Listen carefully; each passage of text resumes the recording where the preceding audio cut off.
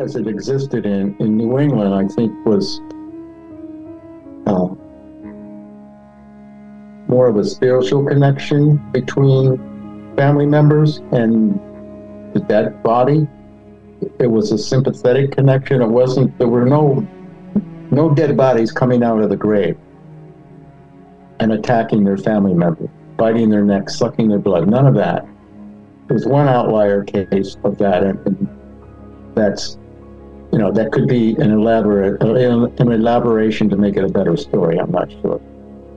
But in all the cases except one that I found, that there's no talking about the bodies, the dead person coming back to harm the living.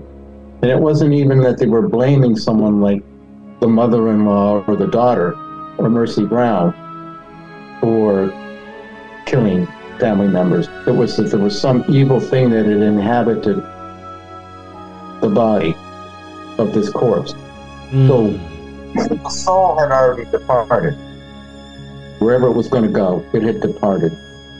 And in the meantime, something evil, an evil angel is called it sometimes, had occupied this person's body, taking residence, say, in the heart. And from there, it was drawing life out of the family members, maybe even literally blood, but drawing the life out from a distance, we call it sympathetically. So the implicit in this belief is that the connection between the living and the dead is never completely severed.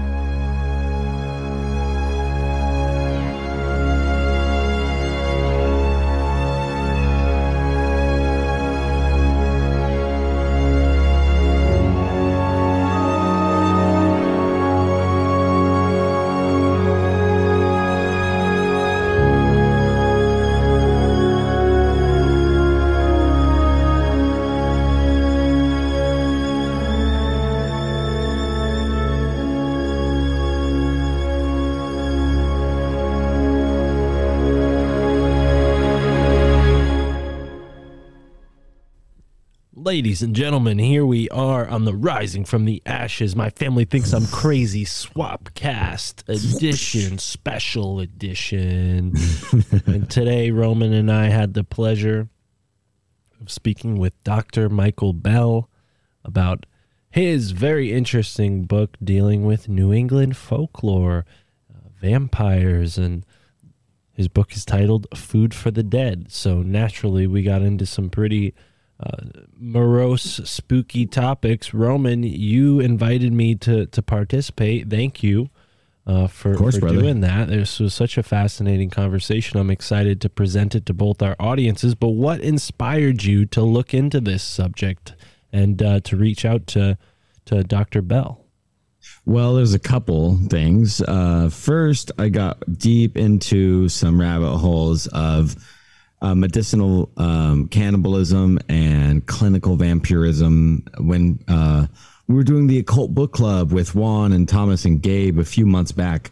This book called The Book of Werewolves by Sabine Gould.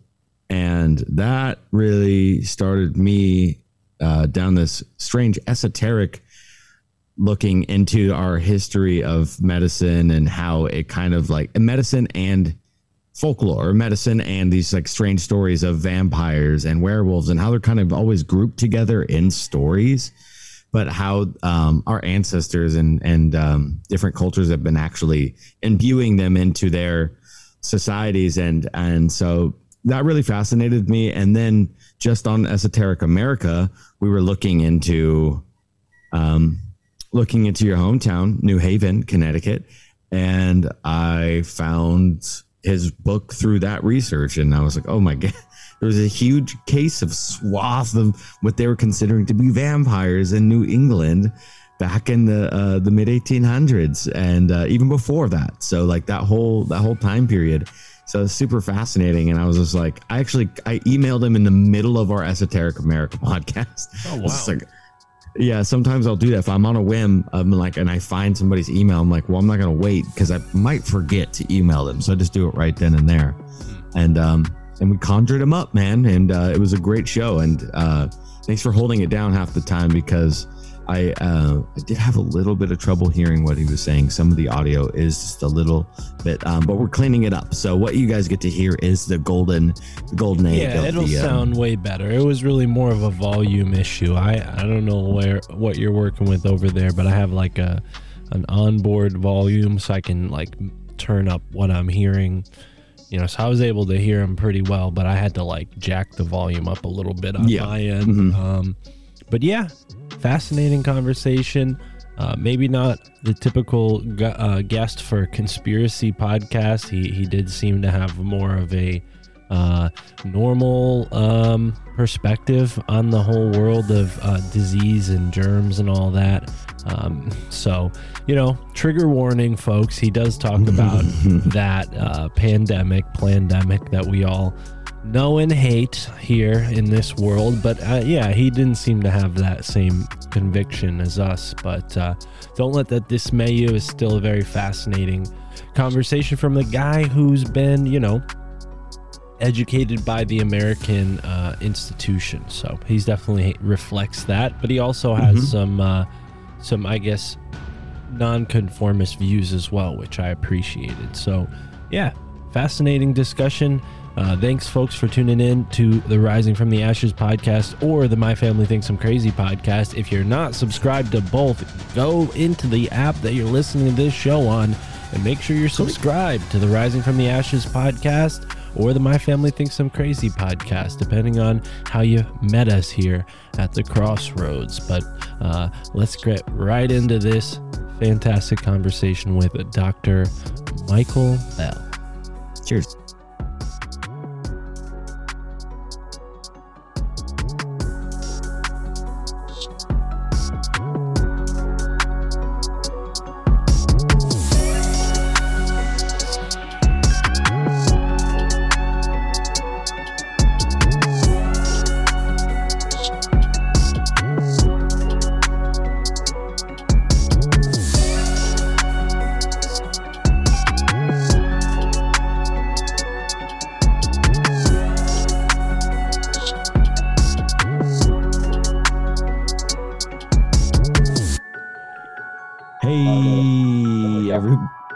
All right, here we go.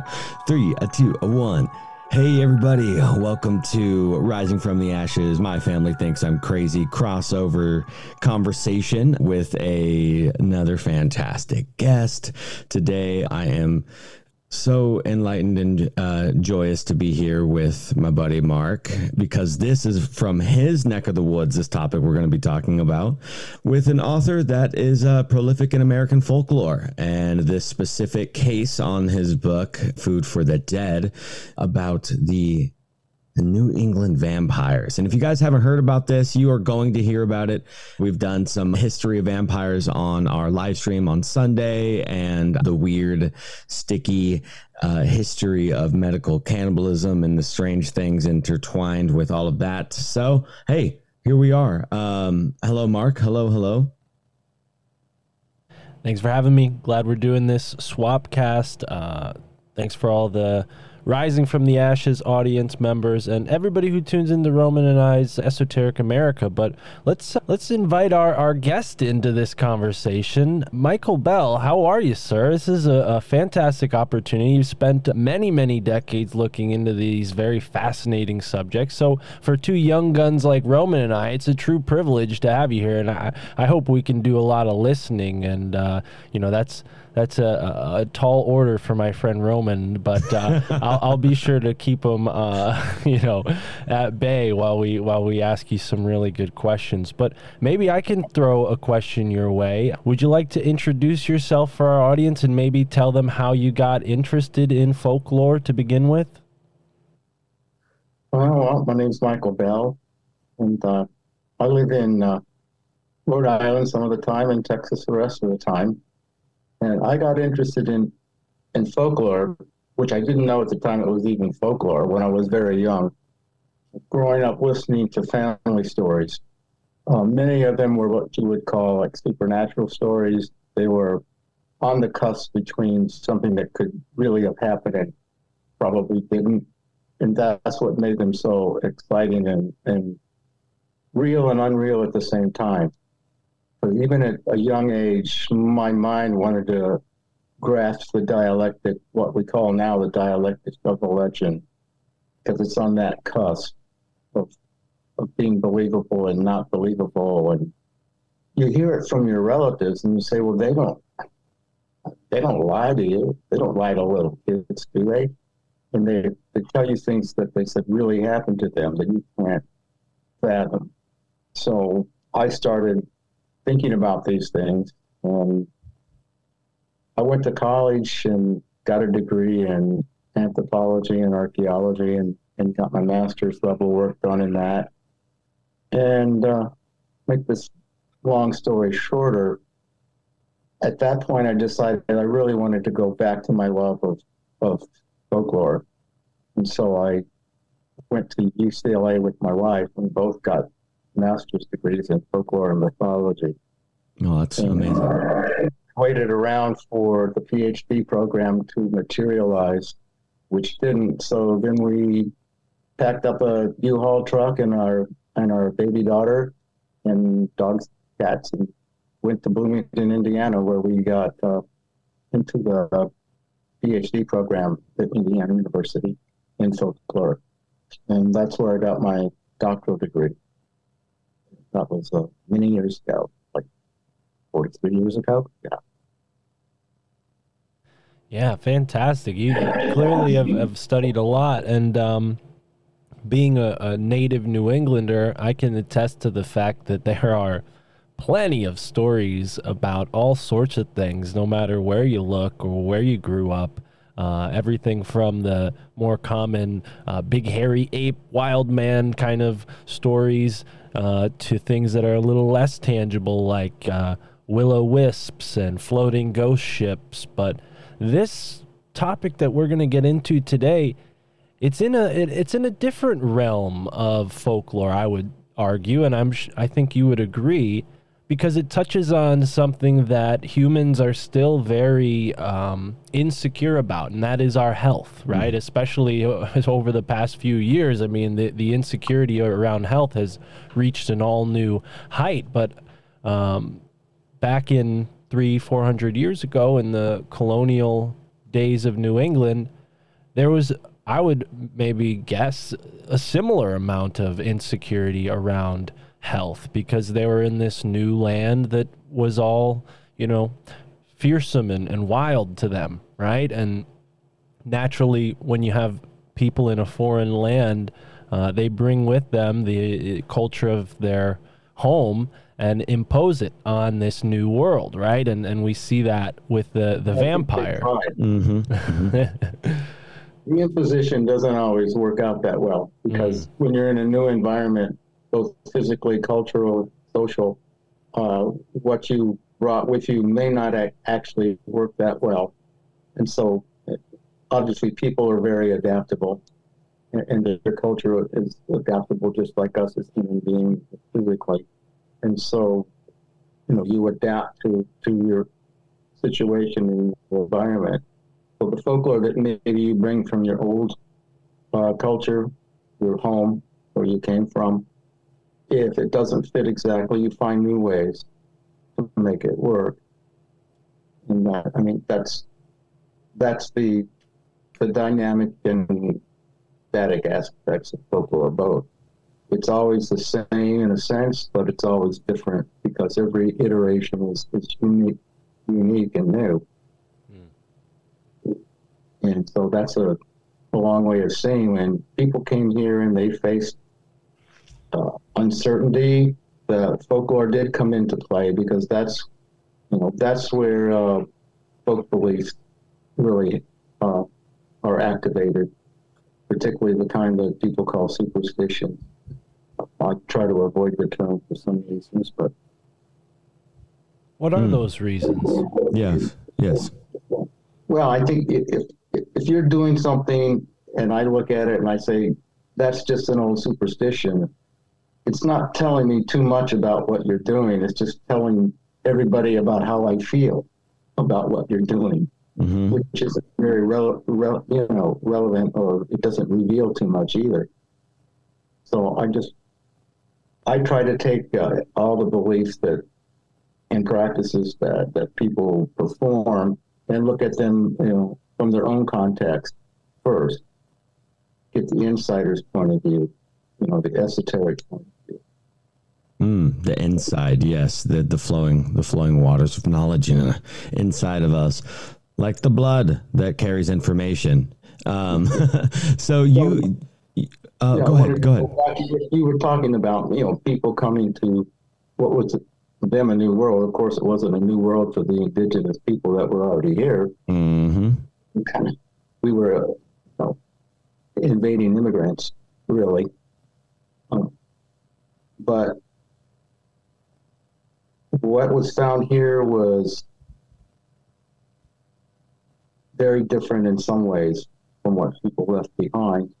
But they brought other things with them that were undesirable, such as the diseases, like smallpox and consumption, which is what I think the major medical topic on the table today for this talk is a disease that was mysterious because people didn't understand the germ theory, or at least that in terms of consumption, until late in the 1800s.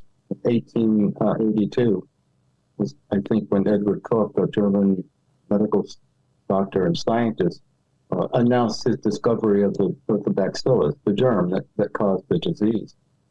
So until then, it was a total mystery.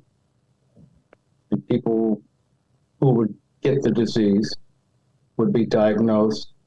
If they went to a doctor, whatever passed for a doctor in those days. We're talking the 1800s. And if the doctor was honest, what the doctor would say, well, you have consumption, and there's not much we can do about it. It's basically saying it's in the hands of God or whoever. Mm. And people were not willing to accept a death sentence. And I think that's true today, too. We have diseases that we don't understand, that we can't cure, that we try to cope with. And if the medical profession says, really, there's not much we can do, we can give you very little hope, then people are going to turn somewhere else for answers. Because you have to have answers. And I think that's within us as human beings. Mm. It's hard to say, I don't know. And we can say I don't know, but we don't want to accept that. And so you turn to something else. And folklore, folk medicine always has an answer. It may not be the scientifically valid answer. It may seem crazy to some people, but at least it's an answer.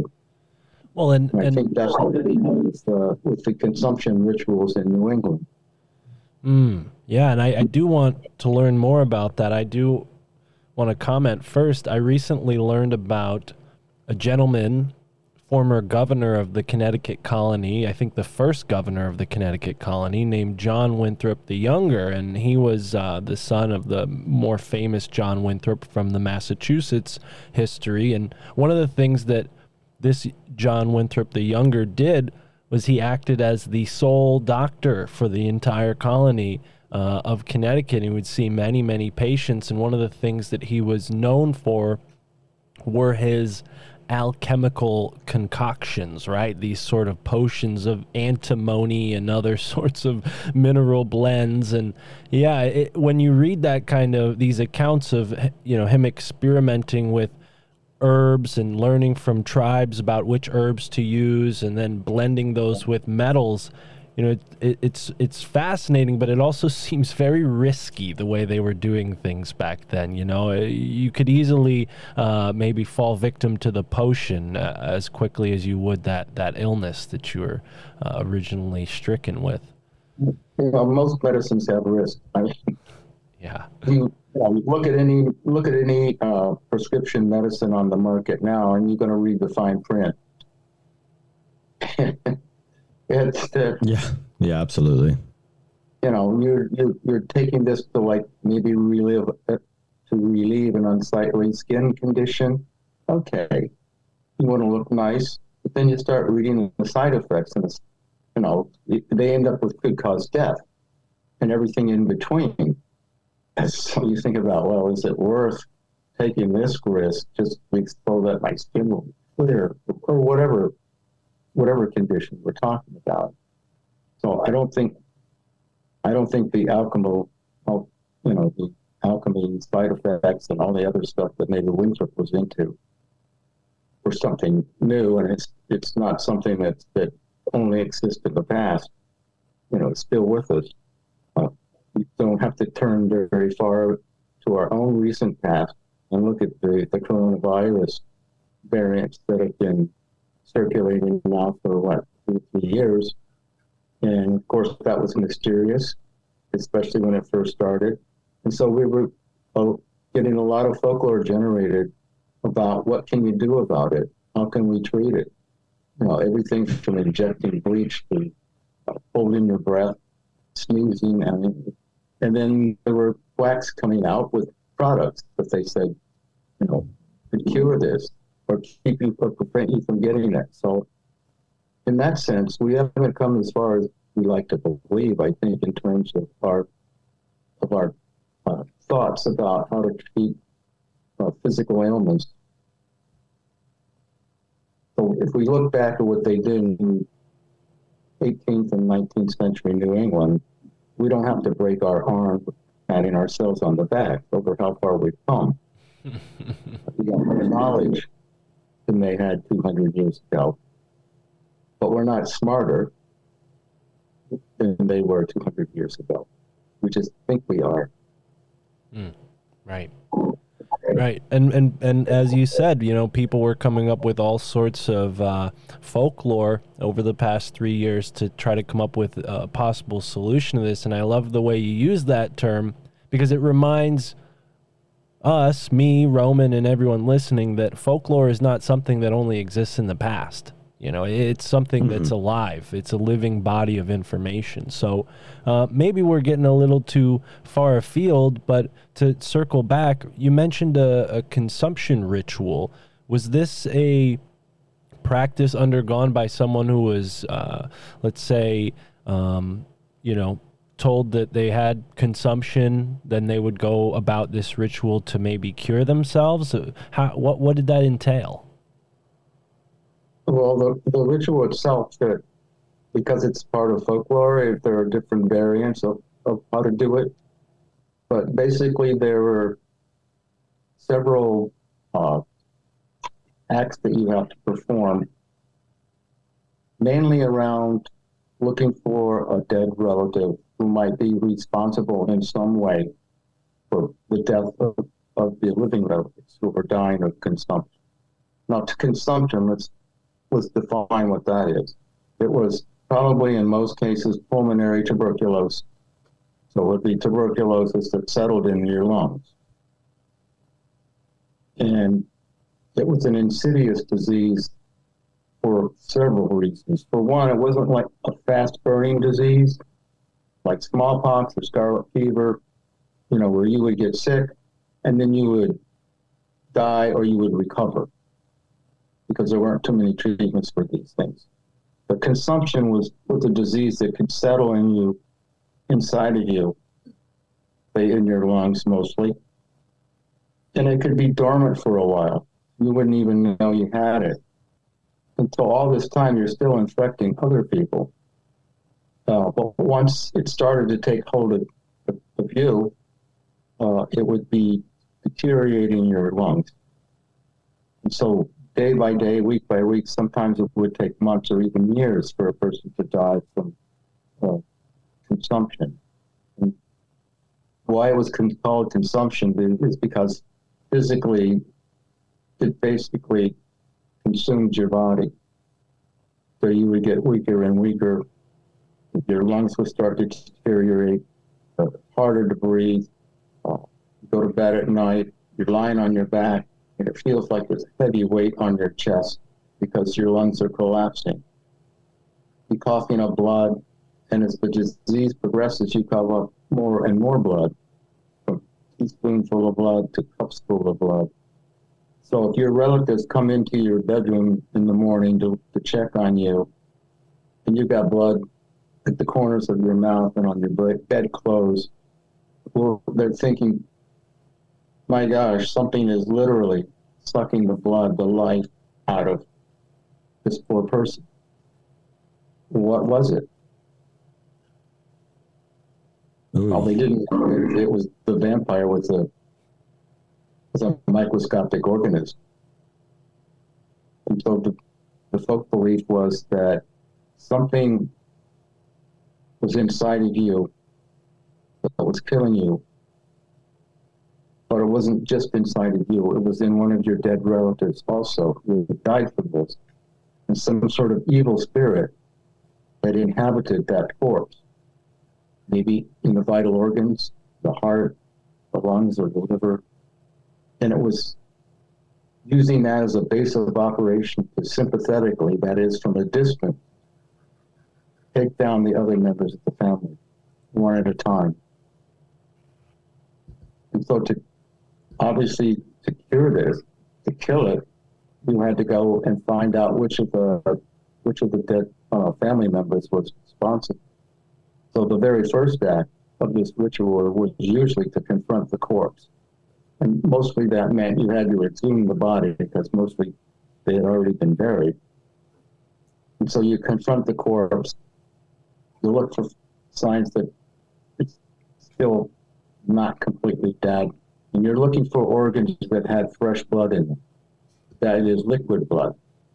So if a heart had liquid blood when it was cut open, that was interpreted as fresh blood. So how would a corpse that's dead get fresh blood into it?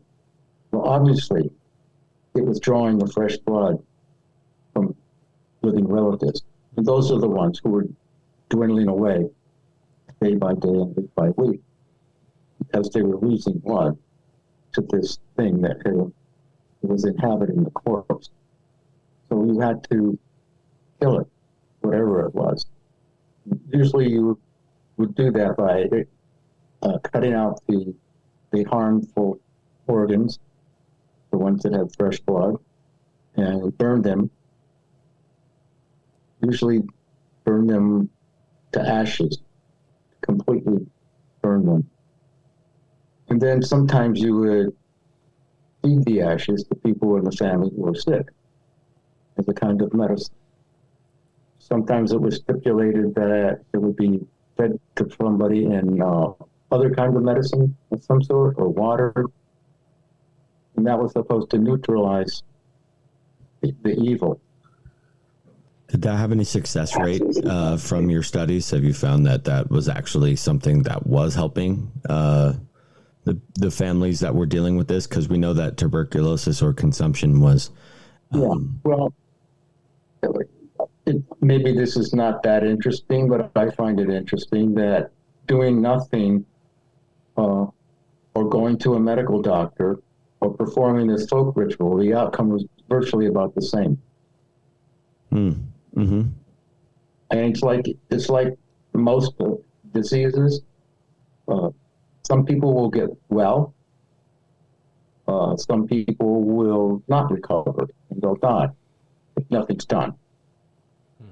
And if people went to medical doctors at this time, and we're talking about throughout most of the 1800s and before, they were of the Galenist tradition, medical doctors. And what that meant is they were looking for the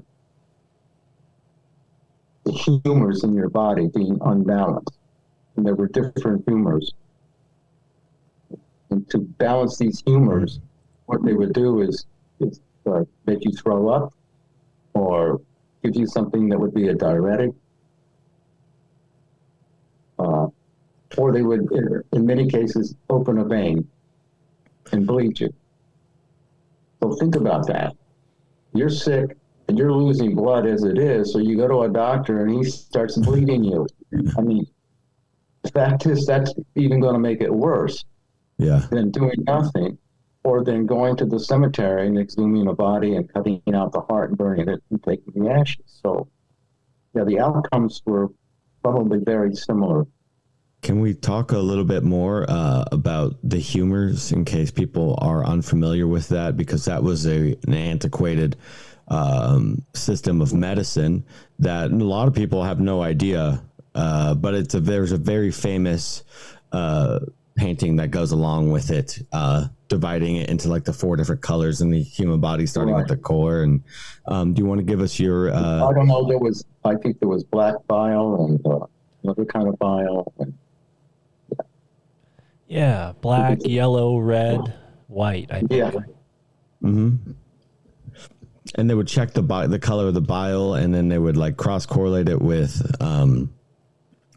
other forms of medicine. That was it was really interesting. I mean, how the humors was embellished at this time, because it was like one of the long lasting forms of medicine for so long, and it seemed to be effective. Yeah. But at some point, with the ancient Greeks. So it was, a couple of thousand years or longer. That's a long time. This basically ineffective medical treatment persisted. So again, it takes us back to that. It's a situation where there's no answer for you, but then you're going to find an answer somewhere else. Mm. Well, and it may be harder for people in our time period to sort of wrap their heads around this worldview of the ancient mind that wasn't separating maybe the spiritual and the physical the same way the modern mind does, right? So a lot of what you look at when you see, the way people would deal with problems we would deal with differently now, they're taking into account their spiritual worldview, which was, essentially all people had to a certain extent to educate themselves depending on their standing in society. For the most part, if you were literate at all, it was because you had access to a Bible, and so that's speaking only for the Western civilization. But yeah, it's interesting to look at how incompetent the medical industry has been in the past, and also sort of realize, well, they're still somewhat incompetent to a certain extent, although we have, done many things to mitigate tuberculosis. This is a relatively rare, I hope, thing to get nowadays. How common is tuberculosis? That's not true. It's a worldwide condition right now. Millions of people die of tuberculosis in the world. Yeah. Every year. And are in some maybe more rural areas, do people still connect this sort of vampire lore to consumption? Well, one of the problems is that our microbic adversaries, like the tuberculosis bacillus, they evolve. It's like COVID. Mm-hmm. So, you get an effective antibiotic for tuberculosis, but because, here's an example. In a place where, let's say in prisons in Russia, it's a good example, where tuberculosis was rampant because you're living in close quarters and it's not sanitary. And it's a very contagious disease. And so the authorities would give the prisoners antibiotics, but they wouldn't give them the full treatment because it was expensive. These were just people that were castaways anyway. They weren't important. So why bother giving them full treatment? Well, what that does is partially, it selects for the stronger bacteria. And so they evolve. They evolve to the point where whatever antibiotic treatments or combinations or cocktails of antibiotics you're using aren't effective anymore. And that's what's happened with tuberculosis worldwide. It's becoming increasingly difficult to eradicate it with the antibiotics that we created. Starting in the early 1940s, with streptomycin That was the first really effective treatment for tuberculosis, aside from just isolating people so they didn't infect other people, and also creating a sanitary environment.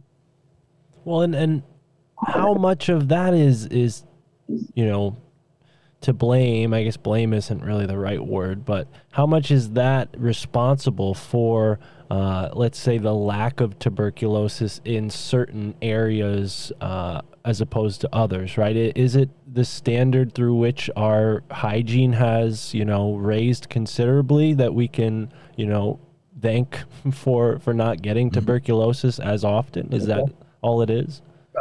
That's a very important aspect of it. Right. You're eliminating the conditions where the bacteria can thrive. But it's like they call it herd immunity and so on. Once you've got a population where it's very, very, very few people have this condition, then it's hard for it to take hold and spread. Right. Yeah, it definitely feels like, as much as antibiotics have helped people, and I've used them at certain points in my life to get over certain bacterial infections, and it's almost seems futile to try to use these antibiotics in the long term because of that. What you just described, this the nature of promulgation. Living beings, they evolve, they want to survive, and when you put a pressure on them, they adapt to that pressure to thrive.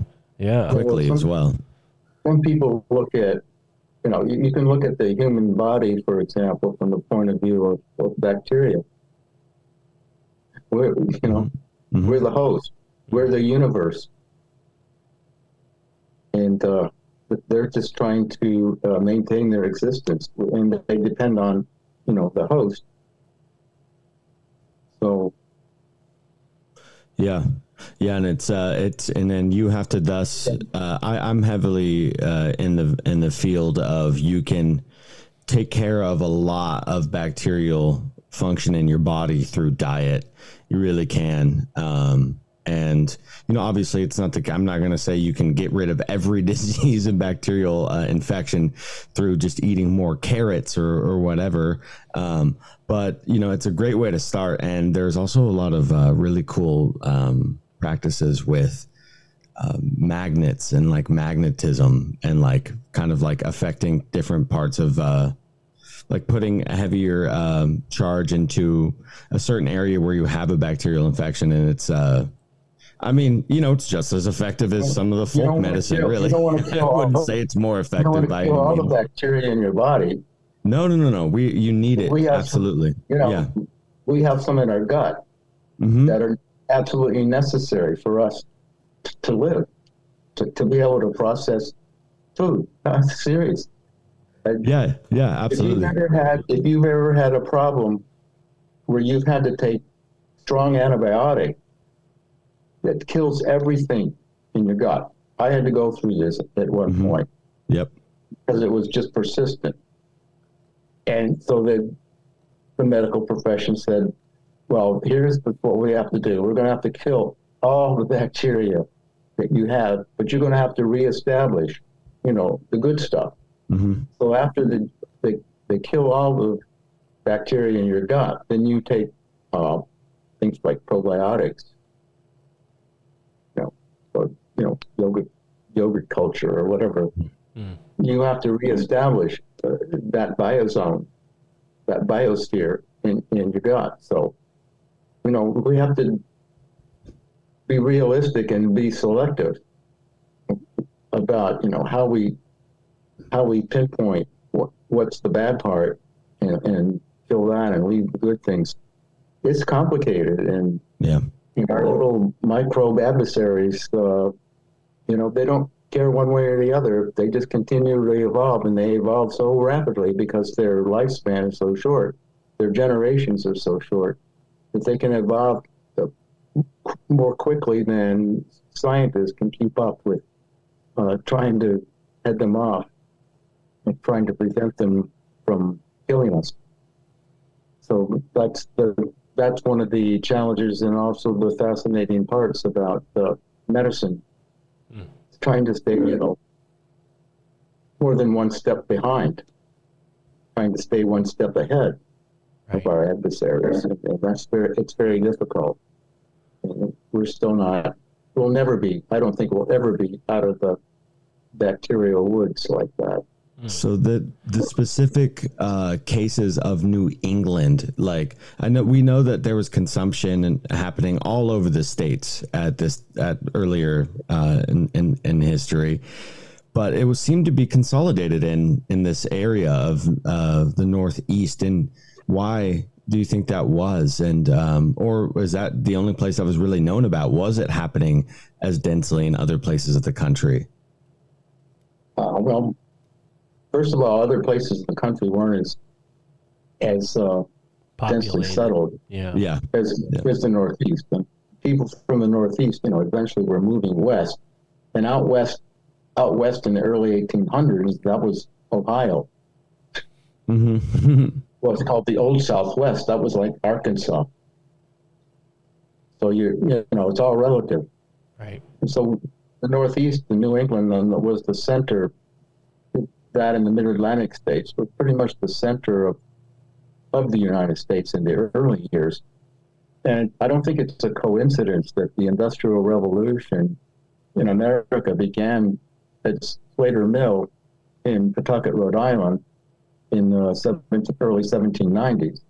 And that's about the time when consumption started really wreaking havoc in this area.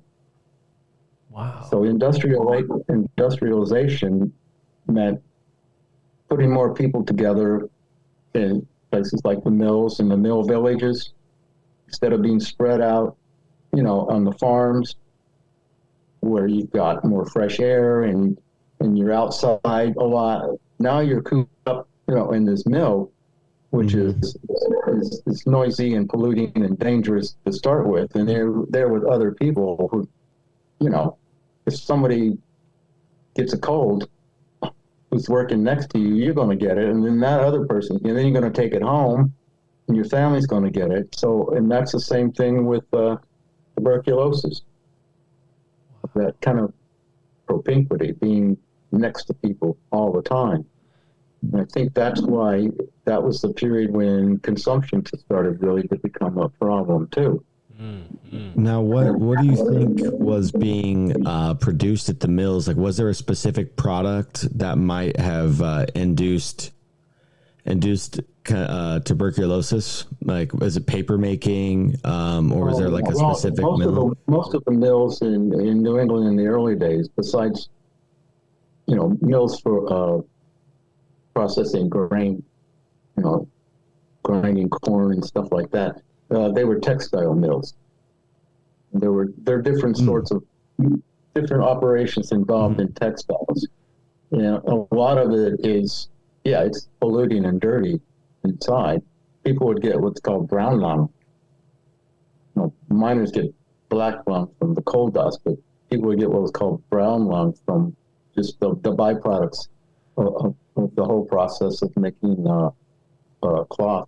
Well, it seems like a compounding of factors, right? Because you have all this dust, you have a bunch of people who shouldn't normally be living that close together on such a consistent basis. They were probably working much longer hours than people work these days. I mean, there were no labor laws back then. So go ahead. Yeah, they were working long hours, and it wasn't just adults either. The children were working in the mills.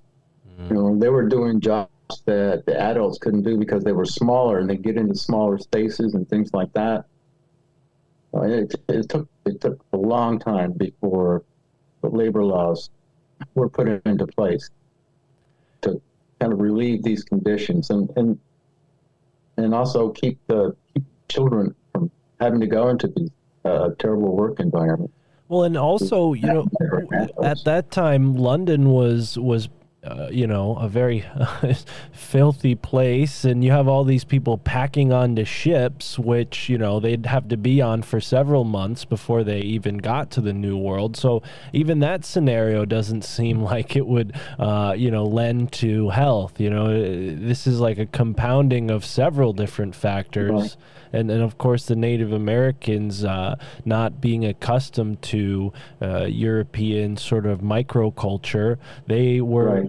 Had to assimilate very quickly to the new bacterias being brought over, and I'm sure that led to a lot of conflict, spiritual conflict. I've even read things about, the Native Americans interpreting this is a sort of spiritual omen that people were passing away so much, and that they had made a mistake by befriending the colonists, and this was their punishment for it. And I think that's kind of, again, the way folklore and a person's worldview affects their interpretation of something that we now know as, these micro invaders, or these are micro bacterial adversaries, as you say. And I think that's a really brilliant way to put it, because before we had microscopes, we really couldn't tell what was going on in this realm.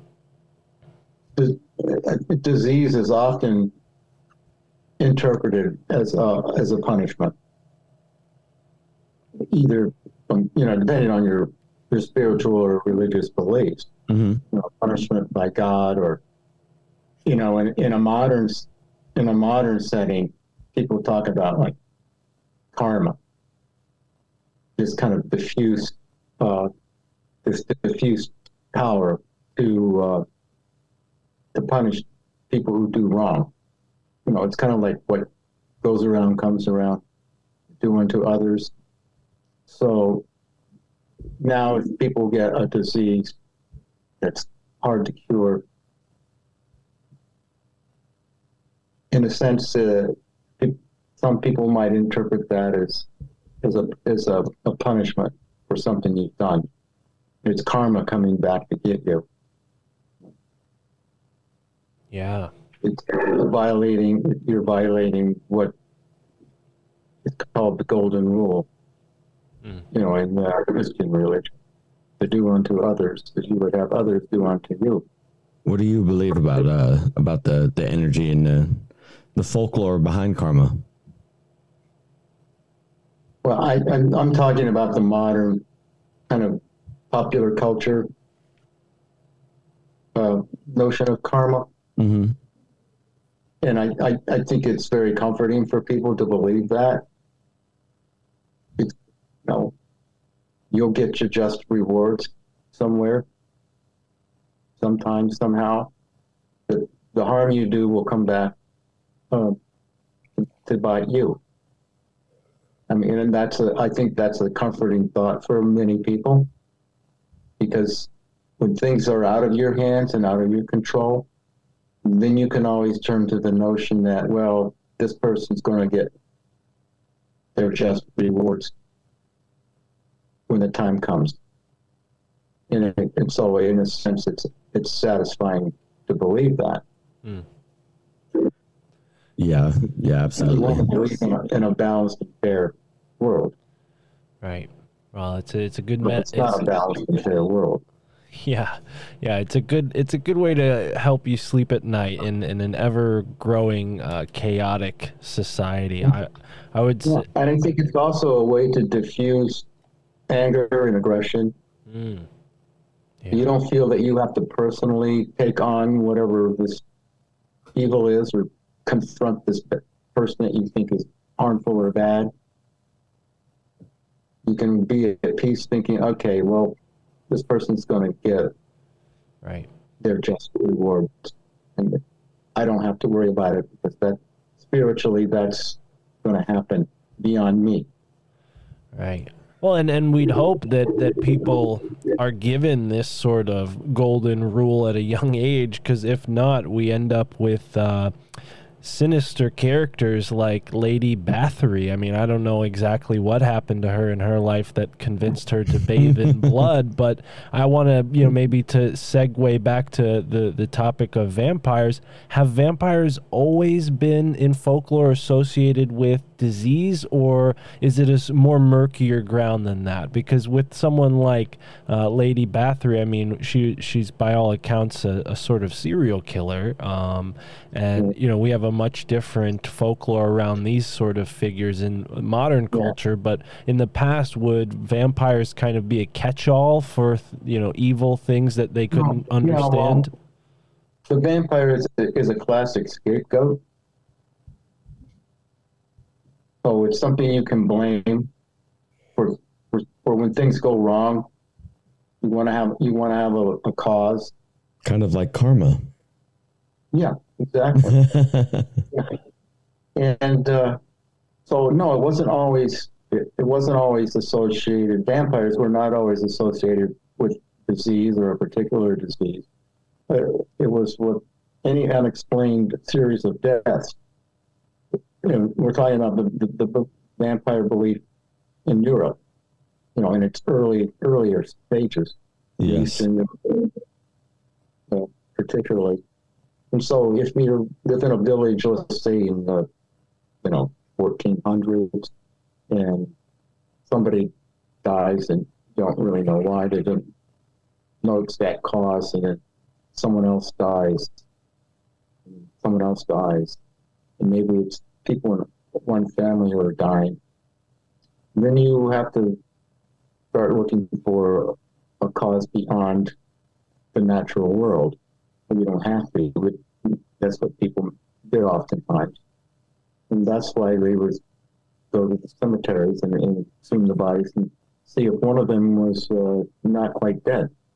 And so it was causing the deaths of people, either out of revenge or because they were jealous, or because the people that were dying didn't perform their right social rituals when they should have, or how they should have done that. So in the vampire belief as it existed in Europe, it was a pretty elaborate cultural system. So there were, lots of reasons for someone to become a vampire. Maybe just as simple as the cat walking across the corpse. So you had to observe, all of these social relationships, and also had to observe the right way to make sure that someone, stayed dead. They didn't come back to the realm of the living to try to make things right or to get revenge. So it wasn't just a disease, but could be accidents. People having accidents. And in most folk belief systems, there are no accidents. Things don't just happen. There's always a cause. And so the folk system will help direct you toward finding a cause. Mm-hmm. Once you find the cause, then you can alleviate the situation. You can cure it, or you can get rid of whatever it is that's making your situation unhealthy or disastrous. Yeah, and there's a need for the human mind to almost put things into a narrative or a story, and I wonder if that ultimately is a survival mechanism that's of benefit. This propensity for people to want to grasp to a story or a narrative that explains something otherwise unexplainable, and I think folklore often takes that role, right? Yeah, narratives make things concrete. So if you tell a specific story about a certain person at a certain time, you're filling in a context that gives it a reality. And the story gives it a reality, and rather than just giving you some abstract theory about something, if you can tell a story that relates how things unfolded and why they unfolded, it gives you, it also gives you, a map for the future, a path to take for the future. So you tell a story about, this is what happened to Mercy, and this is what we did to get out of the situation. And you tell this, that story, then someone else can take that and apply it maybe in a situation that's similar in their own lives. Do you mind telling us and the audience one of the more famous stories of the New England vampires? Because Mercy Brown is a very popular story in this realm and in your book. Do you mind telling us one of these stories of the family that was heavily affected and accounted to be vampires back in the day? If I'm not mistaken, John. Oh, I can't remember his name. John. Are you thinking of Josiah Spalding? It might be Josiah. I know it starts with a J. This gentleman starts with a J. But from Vermont or from Connecticut? Or Dummerston, Vermont. Yeah. Are you asking me to tell you my favorite? Please. Yeah, we'd love to hear your favorite one. Yeah. Please. It's kind of like asking a parent, who's your favorite child? It's like, wait a minute. Oh, there's so many.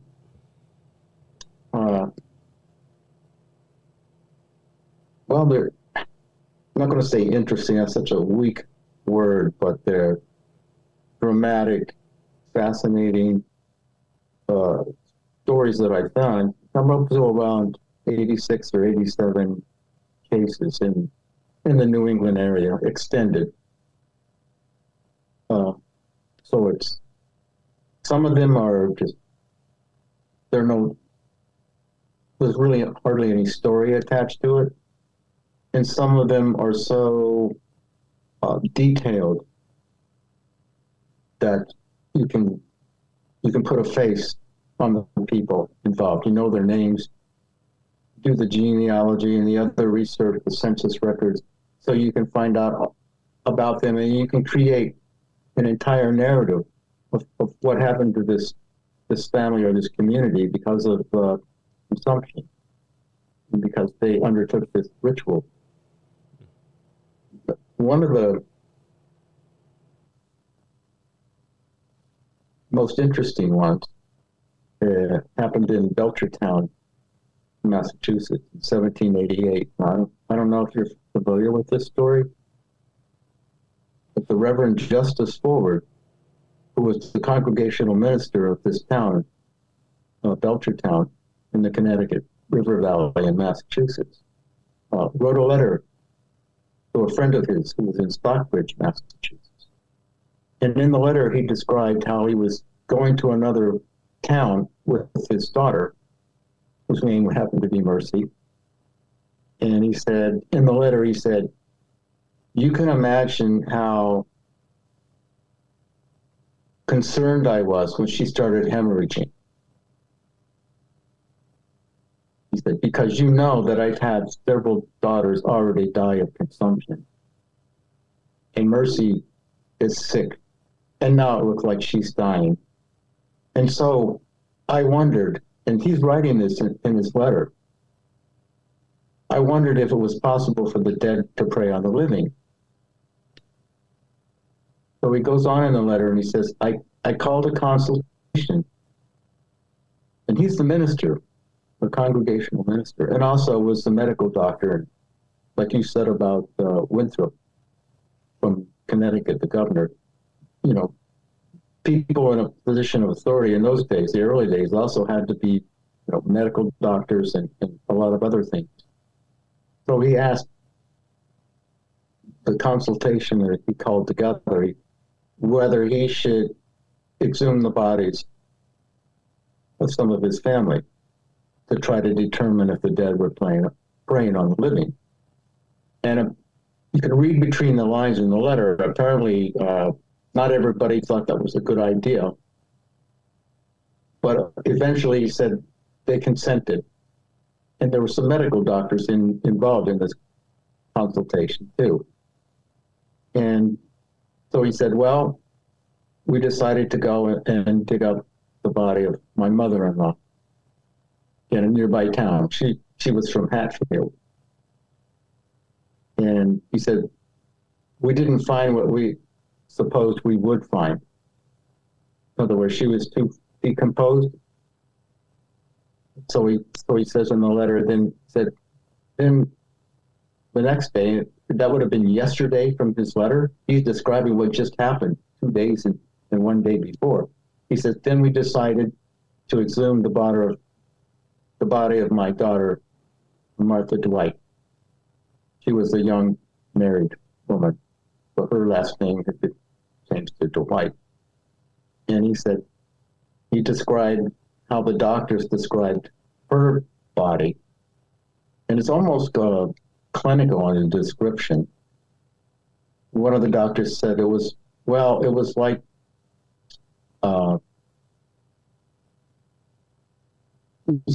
almost like they were describing game that was slaughtered and hung up.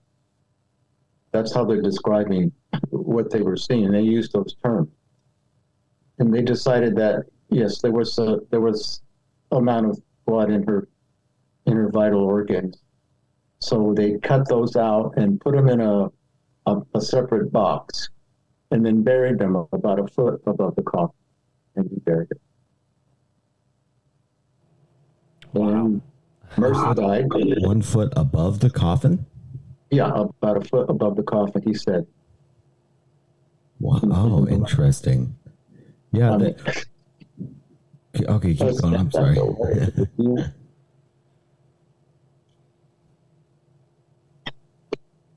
I don't know. Would you like to hear the letter? Please, yeah. Please. I mean, I don't do it justice. If you want me to read the letter, If you don't mind, that'd be fine. Yeah. you can edit it if you want or whatever. Yeah, please. Okay. Well, this letter was written Monday, July 21st, 1788. He said, "Respected Sir," and that's to his friend, Colonel Elijah Williams of Stockbridge, Mass. "While I was on my journey to Stratford, my daughter was taken with bleeding inwardly at Hartford and raised blood several times since. You must think that these things excited great concern in a parent whose family was so wasted with consumption, 3 dead with it, and 2 more in imminent danger of death. I had consulted many about opening the graves of some of the deceased to see whether there were any signs of the dead preying on the living. And though many advised to it, and most thought it awful, they consented. And last Friday, Mother Dickinson's grave was opened." That was his mother-in-law. "She had been buried almost 3 years. Nothing appeared like what was represented in Mr. Smith's son." So obviously he knew about another case in this family named Smith, and they were looking for signs that I guess they saw in Mr. Smith's son. "She was wasted away to a mere skeleton when she died. The coffin had moisture in it towards the foot, face fallen into the bones, and lungs consuming as fast as any part did not properly adhere together. It seemed like a meal, a little wettish. Dr. Scott of this town opened the body. We did not try to separate the lungs from the body, but buried it again. It was suggested that perhaps she was not the right person. Since I had begun to search, I concluded to search further, and this morning opened the grave of my daughter, Dwight. She had died the last of my 3 daughters almost 6 years ago. She was considerable fleshy when she died, quite so 6 or 7 weeks before death. On opening the body, the lungs were not dissolved, but had blood in them, though not fresh, but clotted. The lungs did not appear as we would suppose they would in a body just dead, but near a state of soundness than could be expected. The liver, I am told, was as sound as the lungs. We put the lungs and liver in a separate box and buried it in the same grave 10 inches or a foot above the coffin. As I never saw any grave opened, save to receive the dead, before, I am unable to judge how long after burial it is before bodies usually are reduced to dust.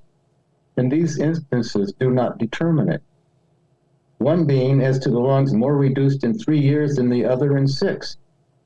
How shall I leave you and others to make what speculations you think proper upon this matter? Only observing that the soil in which the persons were buried was very different. Hatfield between a sand and a loam, the other sand and gravel with many roundish stones. Then as a P.S. Since writing the above, I have conversed with Dr. Scott, who opened the body. He said the lungs and liver appeared to him much in such a state as he should suppose they would in a creature which was opened and hung up till it began to taint.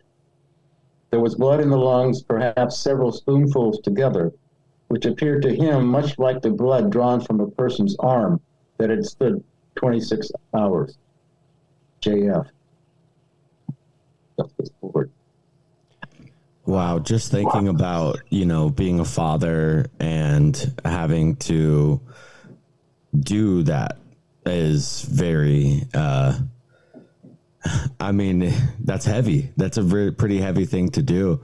Not only his three daughters, but also his mother-in-law. Well, hold on now, Roman. I don't know if the mother-in-law died of tuberculosis, but I did find it funny that was his first culprit that he went after. That's the first inclination in our culture because the mother-in-law is such a figure of whatever. Yeah. That you think, oh yeah, the mother-in-law, of course. But right. I'm sure he wasn't thinking along those lines in 1788. But there's so many amazing things about this case. And the letter to me is, it's extraordinary for someone who was the minister of a congregation, and he was the minister of that church for over 50 years. This was in the early years of his ministry. But he was there for about 55 years as the minister. Right. And to me, it's so matter of fact that he's talking about, and he was also a scientist. He's talking about the soil. Maybe the soil in the two different cemeteries was so different that accounts for the difference in the decomposition. And I think it's also interesting that he said, having never seen a dead body before, after it's been in the ground. So that's another significant concept, is that, he's the congregational minister. He saw lots of dead people because he had ministered, at their funerals. And viewing the dead body was a tradition there. And they forced young children to go and look at the dead body. They wanted you to confront death because that was your ultimate destination. So they wanted you to start being comfortable with the idea of death from the very beginning of your life until you died. And so he didn't know what happened to bodies after they decomposed. And then the doctor, who's talking about it in terms of hanging up game until it tainted, or what blood would look like 26 hours after you were drawn. And he would know because he was drawing blood from people as part of their, humor. Yeah. Trying to get you back in balance, so they're bleeding you. So he knew what blood would look like after several hours. Yeah, it's very interesting to think of, this time period when the modern anatomy probably wasn't readily available. They didn't have books they could refer to see what the dissected body of a human looked like. So and even to see stages of decomposition. I'm curious how much. Go ahead. That raises such a great point, because that's why I think medical doctors were at these exhumations, or quite often medical doctor would be there. And for one reason would be just out of curiosity to be able to see and, actually by opening up a person's body and looking at the organs and stuff, they could see what goes on. And there was a whole you can call it an occupation or a profession. They were called resurrectionists. They were body stealers. So they would go out and steal bodies to take to the medical colleges, who would buy them, so that the students and the doctors themselves could perform autopsies. Yeah. The early organ donors, right? Well, and Well, that's the thing, is that people in those days weren't donating their bodies to science, so they had to go out at night and resurrect them. yeah.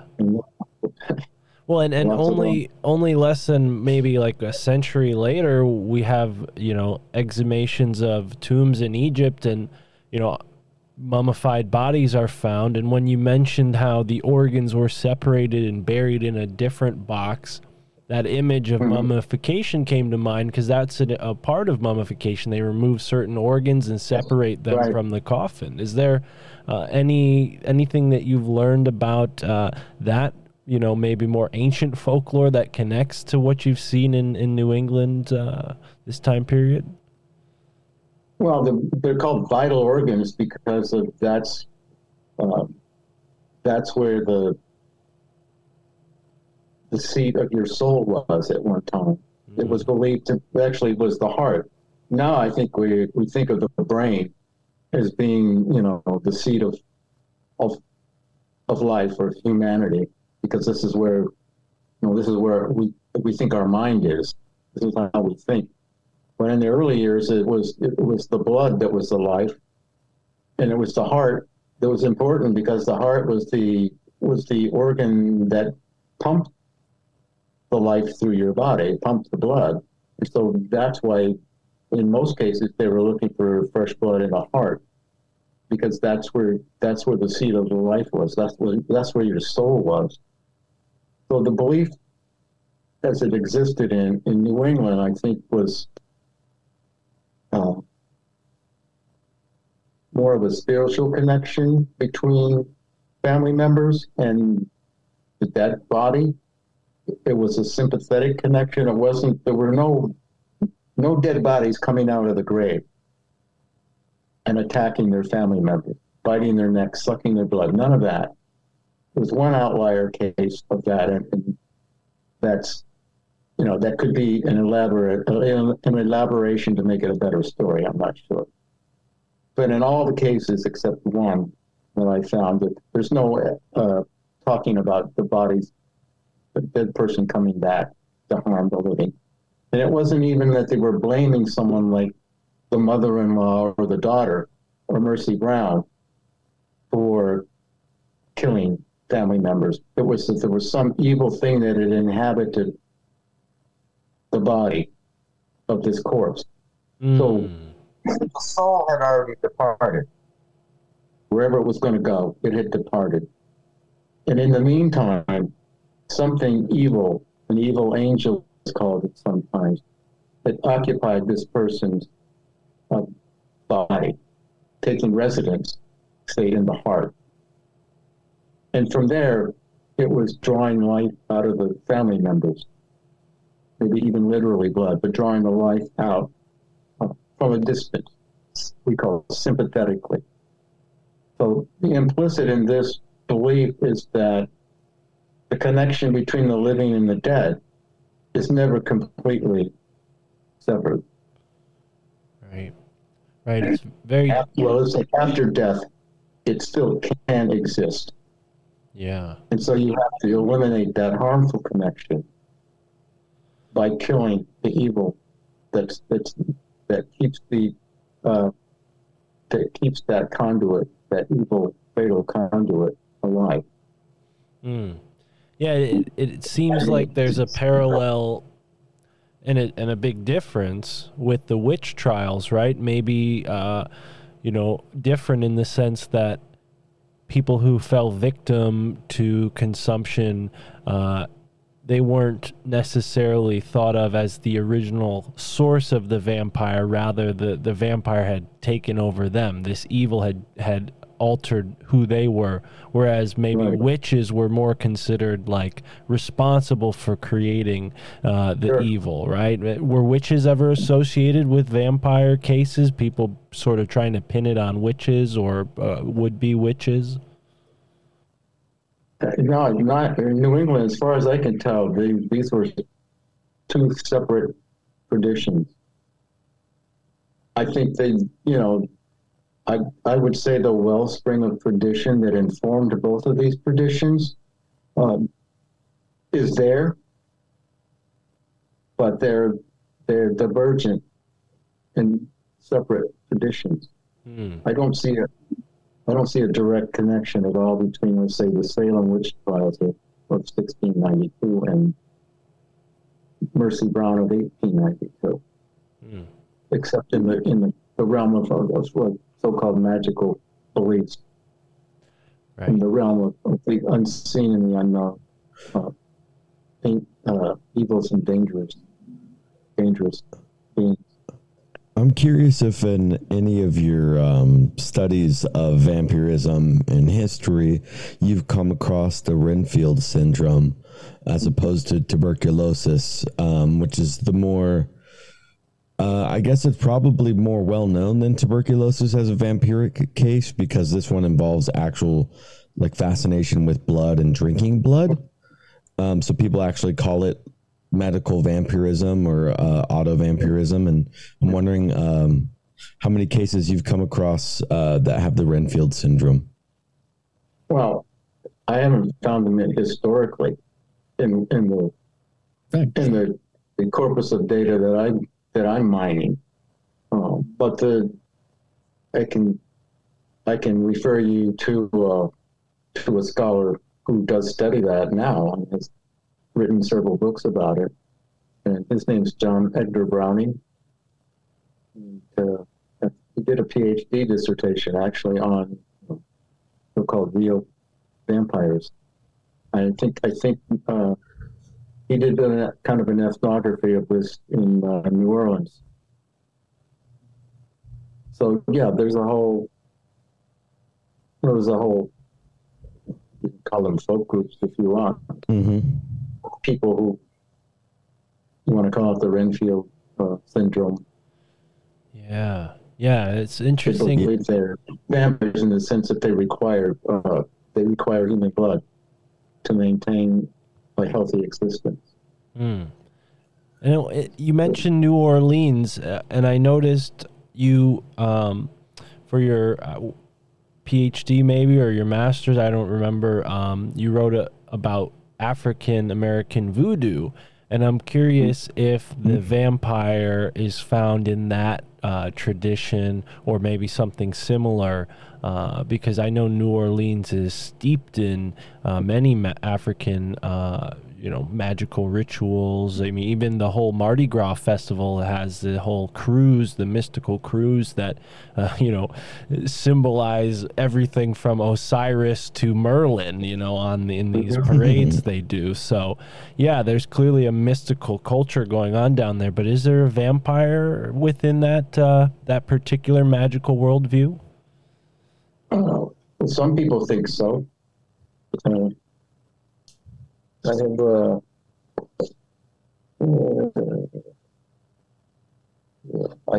don't see it here. I was reading a book about that someone had written about vampires in New Orleans.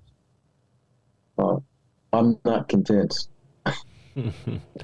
Well, I have heard that the counts. I think it may be more legend than historical documentation behind it. But Yeah, I would support that based solely on the fact that the vampire I've heard of is also blamed to be or suspected to be the Count Saint Germain, and anytime you see his name associated, there's usually some funny business going on, to say the least. But yeah, that is an interesting time period, early 20th century New Orleans, and how the voodoo culture even made its way into popular music. I mean, Robert Johnson and Selling His Soul to the Devil, you have to wonder if that came from the voodoo. Yeah, go to the crossroads. Right. Crossroads at midnight, that's where it happens, Wow. Now, according to folk tradition. Now, isn't there something about the crossroads or maybe a way to prevent vampires by doing something at the crossroads, burying something at a crossroads? Yeah, well, the crossroads is a great place to shed some sort of evil. Okay. Because that's a crossroad is, literally and metaphorically, that's where people are going to be passing by a lot. So let's say if you want to get rid of a wart, you can steal a dish rag. Here's one way to do it, and rub it on your wart, and bury it at the crossroads. And then the next person coming by will get your wart, and so it'll leave you. And in fact, for removing a sty, you can do the same thing, a sty on your eye. And then you say the little charm, sty, sty, leave my eye, and pass the next one, and take the next one passing by. So, yeah, the crossroads is a place to shed evil and to encounter supernatural things too. Excommunicated people who were considered not worthy of being buried, let's say, in the cemetery. Sometimes they were buried at the crossroads. Yikes. Huh. Yeah, that certainly a potent place, as you say, an intersection where many people pass by, interstitial space, a boundary of more than just, Right. two roads, but maybe two realms. Yeah, the melting pot, sort of humanity at the crossroads. Right. And America certainly has that national ideation of being a melting pot. And when you consider all of the different esoteric cultures that have found a foundation settled into America, it's this mystical melting pot. You have all these folklores from European to African to the native folklores that were already present, all sort of blending and fusing into maybe what became the culture of the mid 20th century, right? This sort of tune in or tune out, drop out kind of movement, and people, trying to explore the world beyond, like maybe their grandfathers couldn't have imagined, being all wrapped up in things like the Depression and the World Wars. This great uplifting and nourishment of the human soul. I mean, sure, the drug onslaught kind of hampered that movement. There was a kernel of, I would say, enlightenment that occurred in that time period, and maybe the melting pot of mystical cultures was responsible for that. I don't know, just my sort of waxing over here. Yeah, I get it. Well, this is I've been corresponding with someone from the UK who's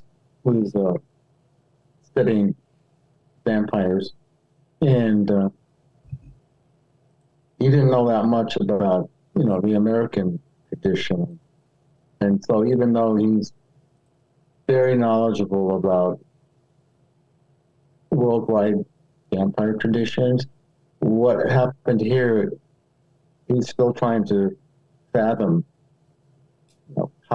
why and how it's so, in a sense, different from its European, where it probably came from its European origins.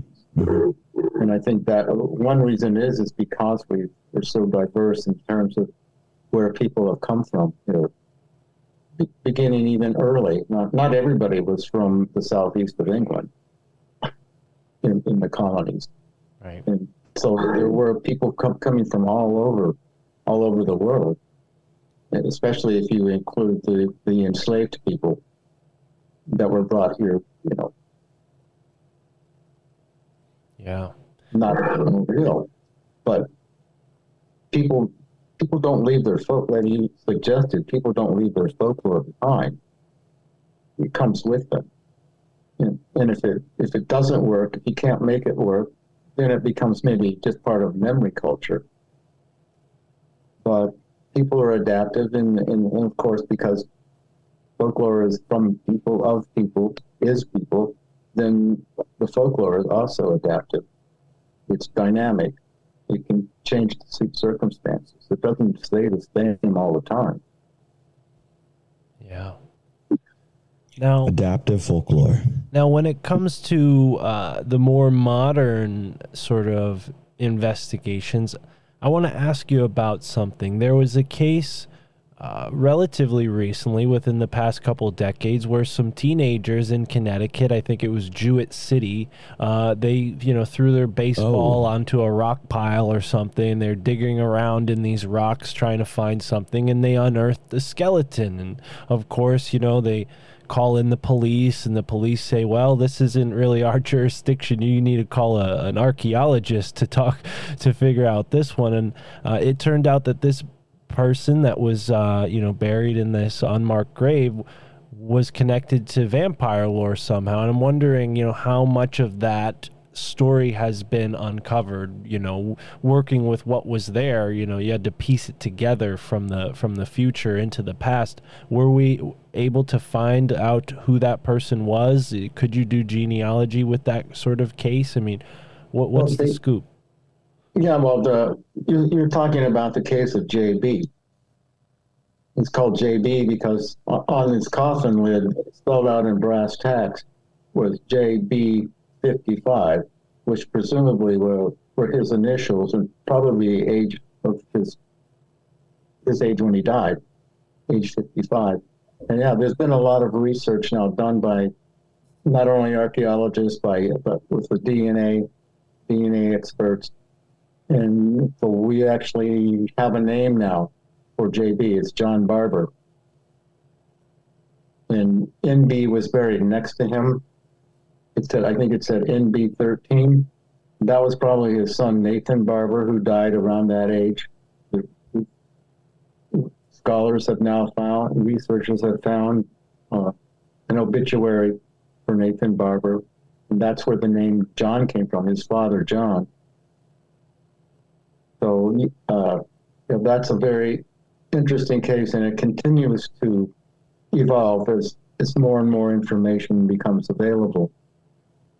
But his JB had been exhumed after burial, maybe 10 years or so, and then his head had been removed and turned in the opposite direction, and then his two thigh bones, the femurs, had been removed and put in a cross across his chest.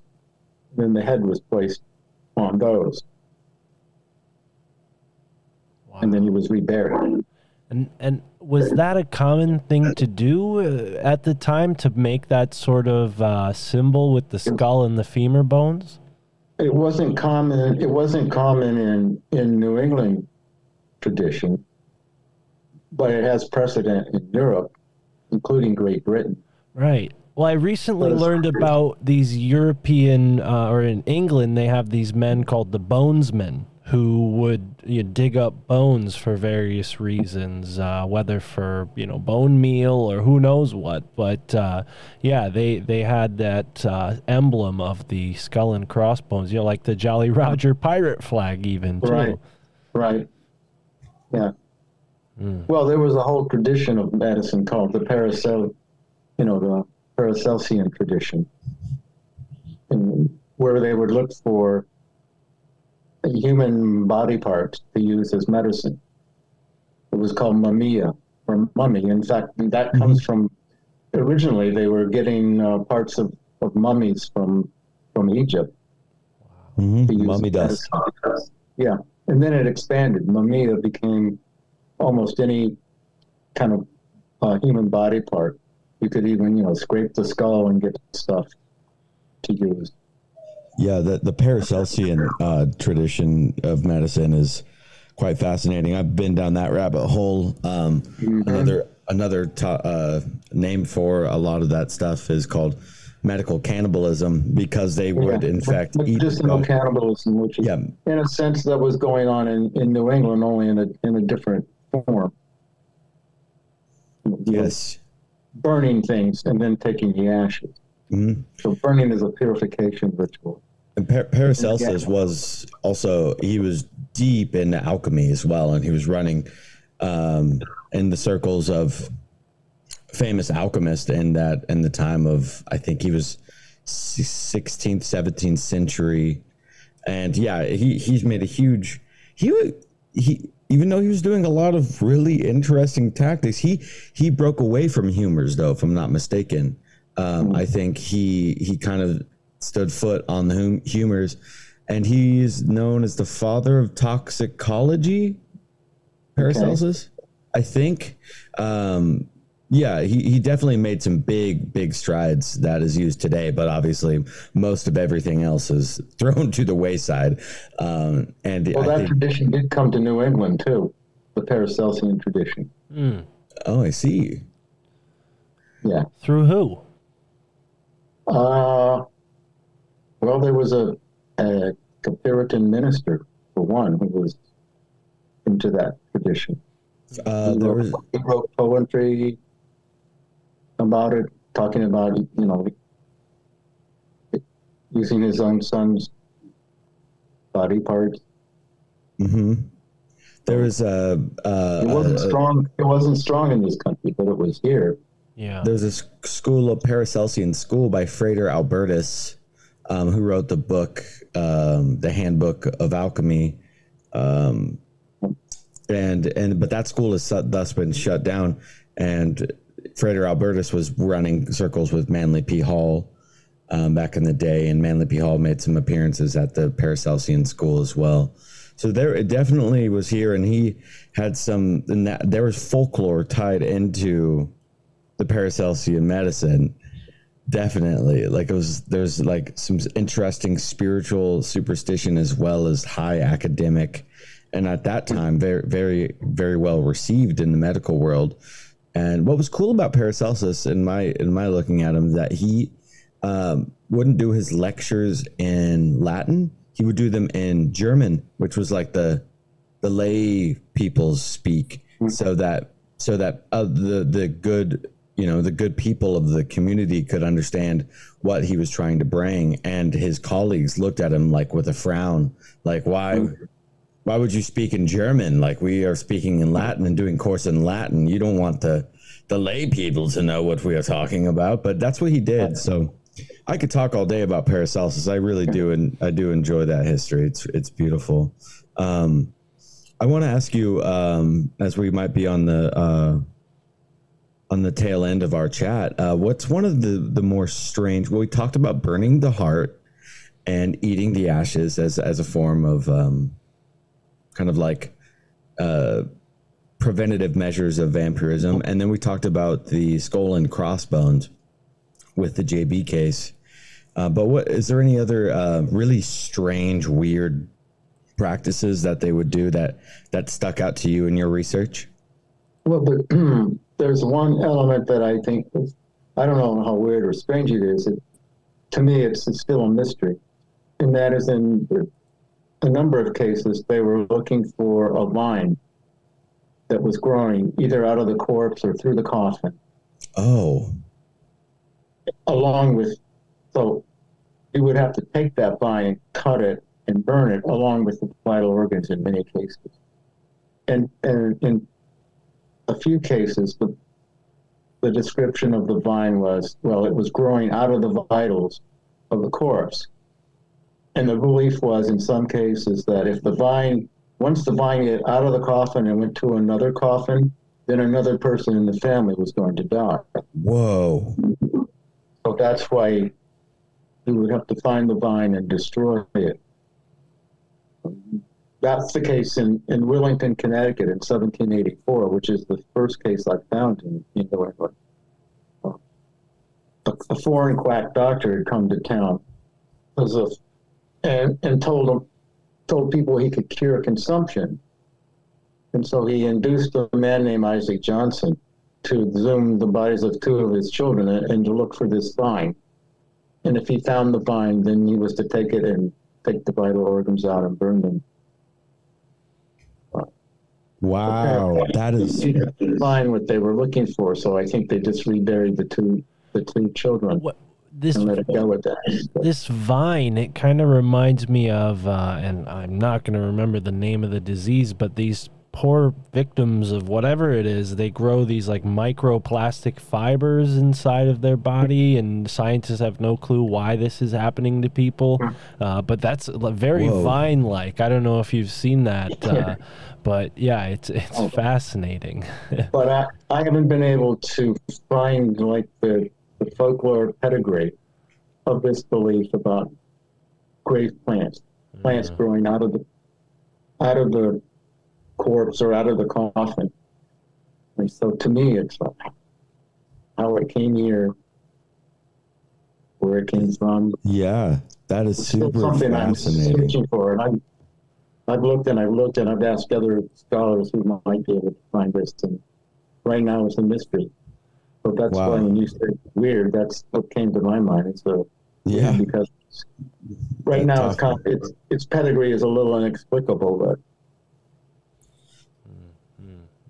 that is just another one of the many folklores behind, a reason to dig up a coffin of your loved one to see if you are going to get cursed or if anybody else in your family. It was a form of protection and a form of resistance against the vampire to go dig up the graves. I mean, that's just, in today's society to even consider doing something like that is like almost blasphemy. So that's really fascinating.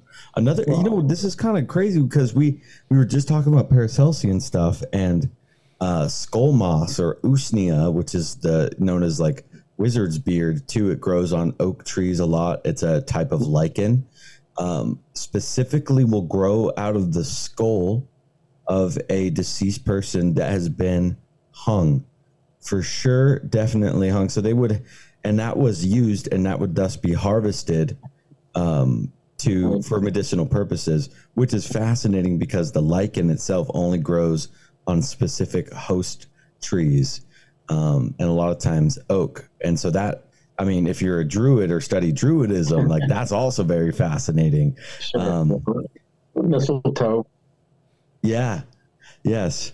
So that's so cool. I've had a great chat with you today. Yeah, thank you so much, Dr. Bell. This has been so fascinating. There's endless stories, as you already know. But for the listeners who tuned in, where can they go to find more of your stuff? Obviously, we spoke about your book, Food for the Dead. Is there a website that folks can go to pick that up? Do you have a preference in that realm, or maybe something that you would like to share with our audience? No, it's available through any and all the sources where you want to go and get your books. Wonderful. Food for the Dead, On the Trail of New England's Vampires. The newer edition is 2011, published by Wesleyan University Press. So I would recommend the newer edition because there's a new preface, and I talk about some of the newer things that I found, and also update some things that are in the text itself. Wonderful. All right. Well, Dr. Bell, Roman, this has been fantastic. Wow, thank you so much for your time. I hope we can have you back on for another interview at some point. But until next time, have a wonderful evening. And everyone tuning in, thank you for checking out the show. Any final thoughts before we wrap up? Well, if anybody finds any new cases, let me know. I'll be sure to do that. I'm always looking for new examples. Yeah. Because I know this what I found is just the tip of a much larger iceberg. Wonderful. Absolutely. Okay. All right. Cheers. Thank you.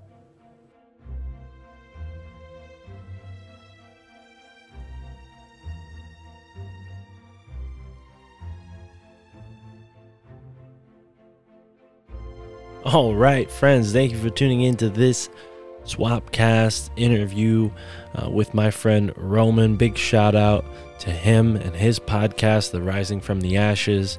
He set this interview up with Dr. Michael E. Bell and was kind enough to invite me to be a part of it. Definitely interesting choice of guests based on some of the things he said. I imagine he didn't know he was joining two conspiracy theorists.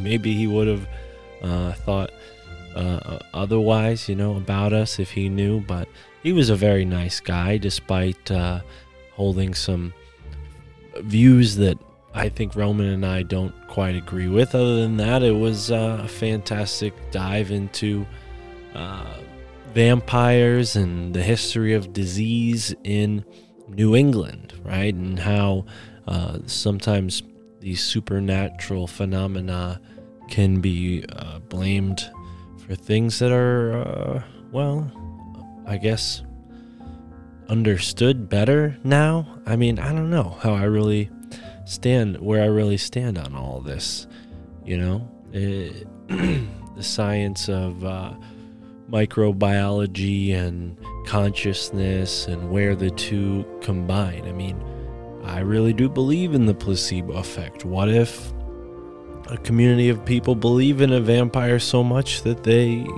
create one, so to speak? So I don't know. I think maybe our guest had a little bit of a materialist mindset, but I could be wrong there. That is just my supposition based on one conversation and a brief review of his book, one book of his. So yeah, I don't know. That's all I have to say for now. But if you want to hear more of my thoughts, more bonus content, friends, please do support us on Substack, Patreon, or Rockfin, whichever you prefer. Those three are what we're working with right now. You can find us on Rumble and Odyssey, sure, but I prefer to put stuff out on Patreon and Rockfin, and it seems to be working out. I might also try YouTube memberships based on a recommendation from my friend Juan, but Juan and I will be doing bonus shows on the Patreon, so sign up. Big shout out to the 10 or so people who have signed up in the last few weeks. Thank you so much. We can't do it without folks supporting the show. I mean, this is my sole source of income outside of doing certain work for Sam Tripoli and odd jobs and gigs for all sorts of people I meet through podcasting. So yeah, it's an interesting way to go about it. I don't want to be sitting here begging for money every week, but if we have more people supporting on the Patreon, I won't have to do that. Substack is also a great option, and I will be uploading all of the content onto Substack from here on out. I can't promise to upload the archives on Patreon onto Substack, but I definitely think that moving forward, I'm going to upload everything Patreon, Substack, Rockfin, in that order, okay? In that order of importance. So big shout out to all the artists who have reached out to us after the last two episodes, giving a shout out for people to help out, whether it's editing, whether it's creating art, creating music. We need a group of people here on this show to help out. I can't do it all myself, and I'm really grateful to the people that have shown up and heeded the call. So far, I've gotten some really cool art from a person named Alice Bowie, who I haven't used any of their art yet, but I will be.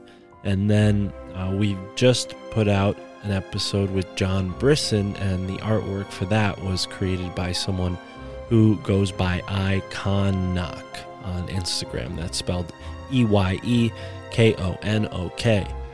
And they also have another Instagram, which is TIKUNKIT, Tukunkit, I think.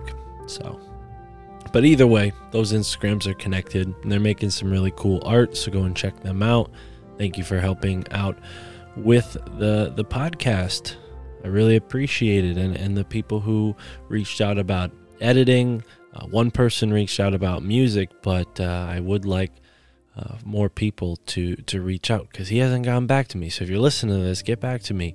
And then I'll give you a shout out. I think his name was Ben.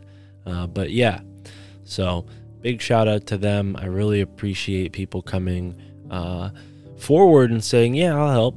I can't promise to pay anybody just yet, but you stick with me long enough, and I think we'll be doing a lot of amazing things through this podcast, traveling, creating content around the country, going to the guests to do interviews, all sorts of awesome ideas that I have here. And you can find more ideas on the Substack. We've got a Substack, myfamilythinksimcrazy.substack, where I write articles. You can also find podcast and video content there. And then, of course, Rockfin, where for one price, which some people have complained about the price hike on Rockfin. I get it. I have nothing to do with that. But for one price, you can get all of Sam Tripoli's bonus content, Eddie Bravo's bonus content. You can get this show's bonus content and a lot of the guests that have been on this show. If you like the guests that have been on this show, most of them have their own Rockfin account. So I would consider, unsubscribing from Netflix or whatever streaming service you use and just going with Rockfin. Why not? We also have YouTube memberships, which I recently set up. So if you really prefer YouTube, I use YouTube. There's only, a few podcasts that I check out on YouTube, but, they don't post it anywhere else. I don't have the choice. But if you're already on YouTube, we have a membership platform now. And I don't really post the whole show on YouTube. So you're not getting the whole podcast. There are so many episodes that can't go to YouTube. So really, I don't encourage people to go to YouTube, but since Esoteric America, we don't really get into political or conspiracy theory type stuff too often on that show. So I figured maybe we'll use the YouTube for Esoteric America and, interviews with people like Dan Winters and, within the realm that YouTube thinks is, non-touchable, I guess, with whatever they're not going to touch, whatever they're not going to censor. I'm not trying to placate YouTube, but we have other options. We got Rockfin, we got Substack, Patreon, so if you want the real stuff, uncensored stuff, you know where to go for that.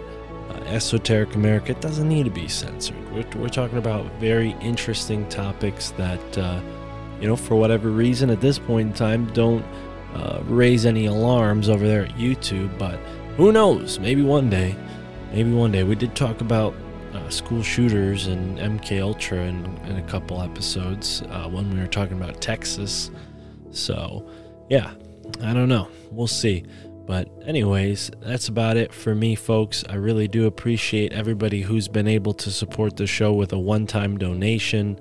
That means the world to me. Can't keep this show going without your kindness and your support. So get your donations in now, folks. And next episode, I'm going to put a big list together and give everybody a proper shout out. But do it while you can.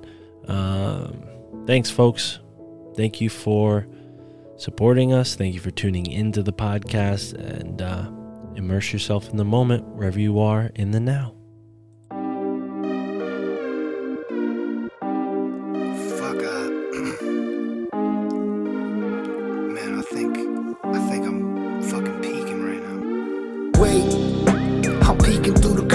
Cells out of service, can't reach me on the circuit. I'm peeking through the curtain. Nothing is for certain, but I feel it like a purpose. Wait, I'm peeking through the curtain. Hardly feeling like a person, but the vibes are perfect.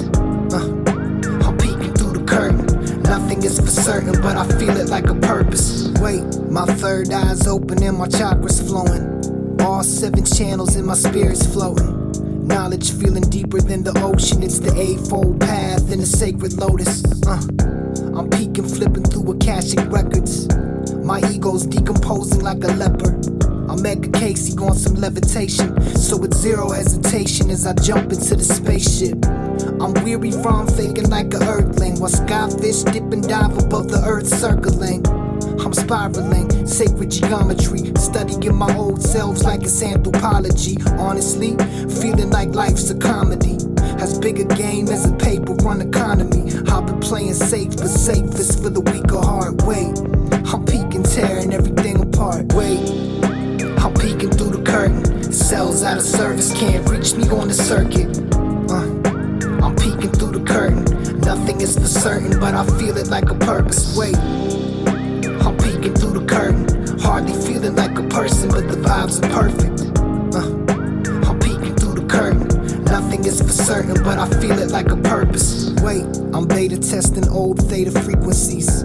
I lay to rest the ego and the frequent themes that keep me seeing life inside a box. Small minds kick rocks, Pandora, let's talk. I might need a suture for this rift in space. I might stay and see how Lucifer's fruit tastes. I'm hungry for knowledge and hungry for infinite, and every time I'm peeking I can see it for an instant.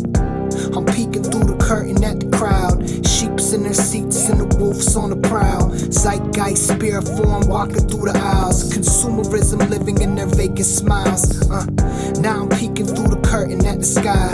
I ain't even gotta try, gaining wisdom on the fly. I'm touching base with things I can't explain. Gods without names on a different plane. Wait, I'm peeking through the curtain. Cells out of service can't reach me on the circuit. I'm peeking through the curtain. Nothing is for certain, but I feel it like a purpose. Wait, I'm peeking through the curtain. Hardly feeling like a person, but the vibes are perfect. I'm peeking through the curtain.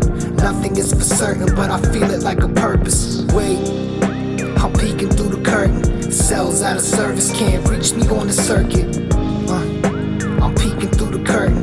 Nothing is for certain, but I feel it like a purpose. Wait, I'm peeking through the curtain. Hardly feeling like a person, but the vibes are perfect. I'm peeking through the curtain. Nothing is for certain, but I feel it like a purpose. Wait.